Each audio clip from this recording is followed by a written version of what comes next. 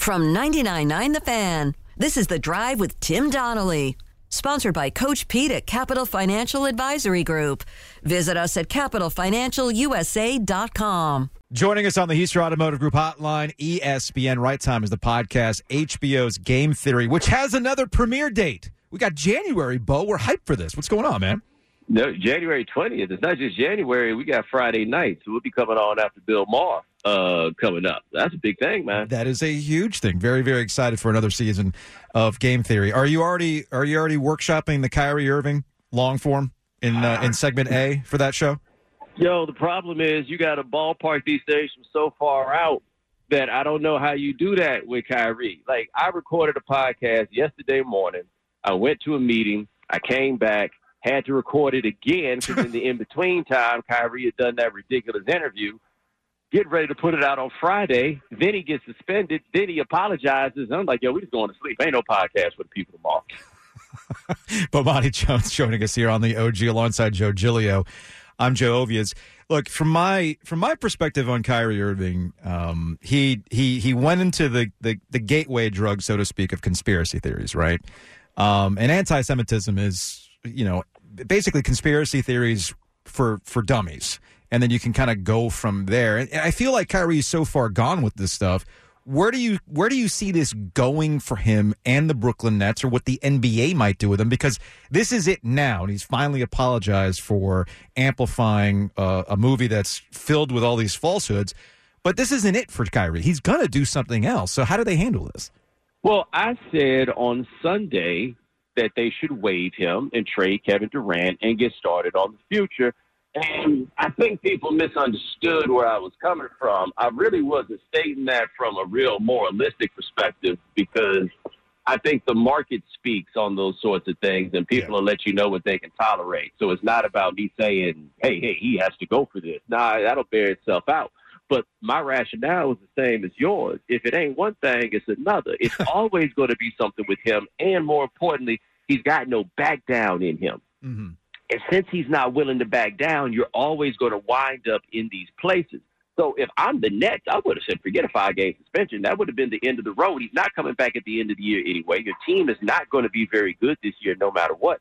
So I would have just torn the whole thing down. Now, what surprises me about the NBA in this is how you know Adam Silver and David Stern are different people. David Stern would have let everybody know what this was going to be. There wouldn't be no hiring and no Ime Udoka in a time like this. Mm-hmm. None of that would have happened on Stern's watch.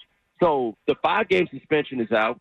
We'll see what happens after that. That sounds/feels fairly appropriate. Like, that's not insignificant, a 5-game suspension in an NBA. No, it's not. Especially for a team that can't really afford to lose 5 games in a row, which could easily happen with Kyrie being out of there. But I think this is all the Nets letting this happen, not just now, but for a course of years. Mm-hmm. And they had a chance to at least try to act like they ran their own team. And no, they put this guy in charge of all people in the world. This guy. Bomani Jones, ESPN Right Time is the podcast, Game Theory on HBO. Joining us here on the Heaster Automotive Group hotline. Last part of this conversation before we move on to something else. And I'm not equipped to handle this kind of conversation. I don't know if you're equipped to handle this conversation, but I am curious. In the NBA or what we've seen in other instances, when an owner, whether it's Robert Sarver or Donald Sterling, gets into, let's call it what it is, racist. When the racism comes out, you will see players step up and call it out. In the case of Donald Sterling, there was almost a boycott, and Robert Sarver, they let the market take care of itself, and Sarver got out of the paint with the Phoenix Suns. But with Kyrie, I mean, I'm going to call it what it is. With anti-Semitism, it's racism as well, and this is hurting people. When a player does this, how do you feel other players should kind of handle this? I don't have a great answer for this, and the reason I don't have a great answer for this is I find, not saying this about you in particular, but I find this line of questioning that comes up at these times to be dishonest and disingenuous. Mm-hmm. And the reason that I find it to be dishonest is it feels very much so like hey, black people, you have to denounce everything that happens. Otherwise, why should we ever listen to you? Which is a fundamental underpinning that people have when this comes up.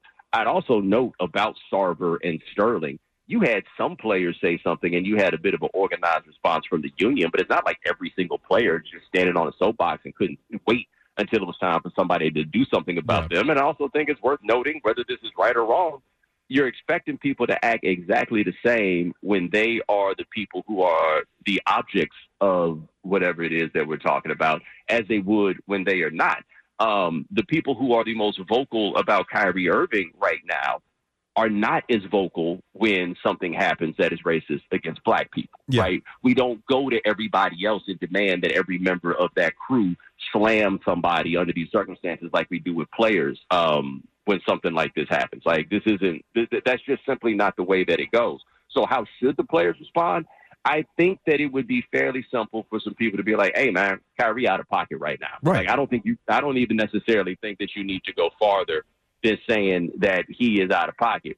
But you're also dealing with a generation of players that's been trained to absolutely not say anything, number one. And number two, I think some of them see the okie doke that I just spelled out here. Like, look, I've been critical of Kyrie, and I've been critical of Kyrie in public.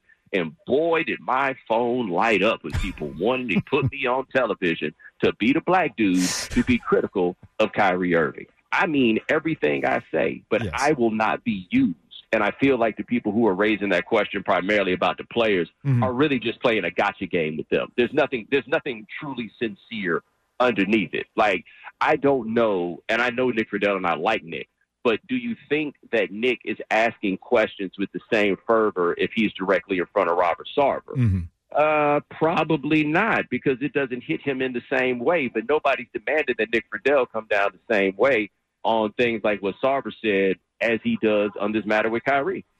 Bomani Jones, ESPN, Right Times the Cut podcast, Game Theory on HBO. All right, speaking of ownership, Daniel Snyder, I guess, got Bank of America to start looking at some potentials for, I don't know, selling a minority stake or maybe selling the team altogether. Immediately, people want to think, oh, well, maybe things have finally got up to him.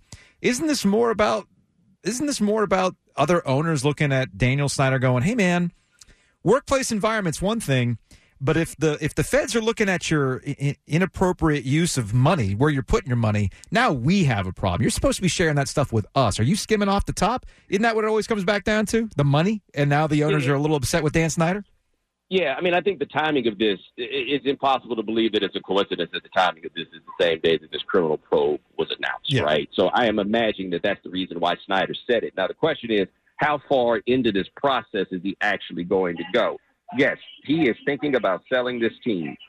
What does that mean? What number would it take? But I do think the owners are trying to do everything they can to not have to vote him out. But it is very clear that they are trying to keep him out. And at the very least, Snyder's trying to buy himself some measure of time by saying, okay, I'll look and see if somebody's willing to buy the team. Maybe somebody will. Maybe somebody won't, But, I mean, his time is up, and it's just a matter of how long it's going to be before he gives up the fight. I don't know. Sometimes I wonder with Dan Snyder is like he looked at the reaction to the possibility of him selling the team, and he goes, "Wait, you guys would like this? No, forget it. I'm actually not going to sell the team now, even though he could make billions off of it." At WakeMed MyCare 365, we deliver convenience others only talk about. Every day of the year, primary care and urgent care under one roof. Multiple locations, virtual visits, walk-in or schedule an appointment online. From annual physicals and routine care to sinus infection, strep, or the flu, we couldn't be more convenient. Learn more about our kind of care and our kind of convenience at wakemed.org. Did you know that your unused medications could end up in the wrong hands? It's important to keep your medication secure in a locked location, such as a locking box or locking cabinet. When it's time to dispose of them, safety and properly dispose of old, expired, or unused meds by using an at-home disposal product or a medication disposal box in your community. Don't miss out on medication take-back events happening near you. Don't let anyone take what's yours. Lock your meds. Be aware. Don't share. Learn more at lockyourmeds.org/NC. He wants to own the Washington Commanders. That's what they're called now. Yes. That's what he wants to own. There is nothing that he can do with the money that will give him the sense of satisfaction and identity that he gets from owning this team. So, no. He doesn't want to. It's like with Donald Sterling, where they're like, oh, boy, you really punished him by giving him billions of dollars. No, trust me, you punished him. Yes. You punished him greatly because he wants to be the owner of the Clippers. Bomani Jones, ESPN Right Time is the podcast. Game Theory, HBO, coming back in January alongside Joe Giglio. I'm Joe Ovias, Bo's on the Heister Automotive Group. Sticking with the NFL, I find it interesting that, I don't know, maybe the Rams were a trailblazer on the whole screw these picks, let's just try to win now. Because a lot of the moves that have been made are to go all in. But you're seeing two teams that maybe you can't get past. You know, the Bills, they just got better, and they're going to continue to look good. And last night, hey, man, the Eagles even made moves to get better around Jalen Hurts. I love what the Dolphins did, but I don't know if they can get up to that level right now like the Bills, and I'm not sure there's a team in the NFC that can get past the Eagles right now. No, but it's a single elimination tournament. So unless we're saying that we think the Eagles are going to go 17-0 and then 20-0 on the back end, then we think that somebody can mess around and get them. I still think it's going to come down to whether or not Jalen Hurts can beat you throwing the ball in the playoffs. And that's something I'm not going to believe will happen until it does. I'm not saying it can't, but I'm not going to believe positively that it will happen until I see it. Buffalo, now, they do look a bit like a juggernaut. Yes.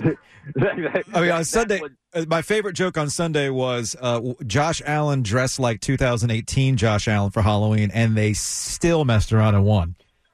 Yeah, no. They're a problem, and it's so wild because Carolina North is basically what everybody calls them. Yep. But even the 15-1 Panthers team ain't look like this. No. That was the 15-1 Panthers team. I think now that we've gotten further from it, it's more of Cam Newton dragged another team. They had a great defense too.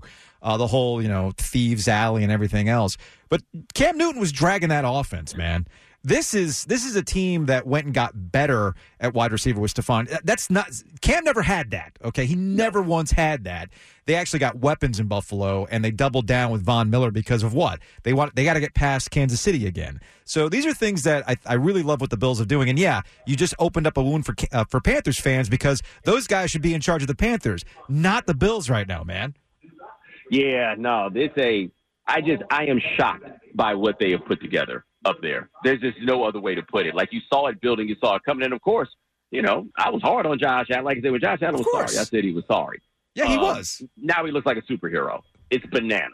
Are you ready for the big game? At the Designery, we can help you arrange your kitchen in the perfect way to feed everyone coming over for the big game. I'm Dana Merrill, the owner of the Designery in North Raleigh. And I am True Merrill. The Designery grand opening, we're scheduled to open May 16th and do our grand opening party then. We're going to be catering some food. We're doing some giveaways. We have a VR headset, an Echo Show, some kitchen gadgets, and some fancy knives. 12 to 2 p.m. Please stop by our showroom, 3030 Wake Forest Road. That's the Designery at thedesignery.com.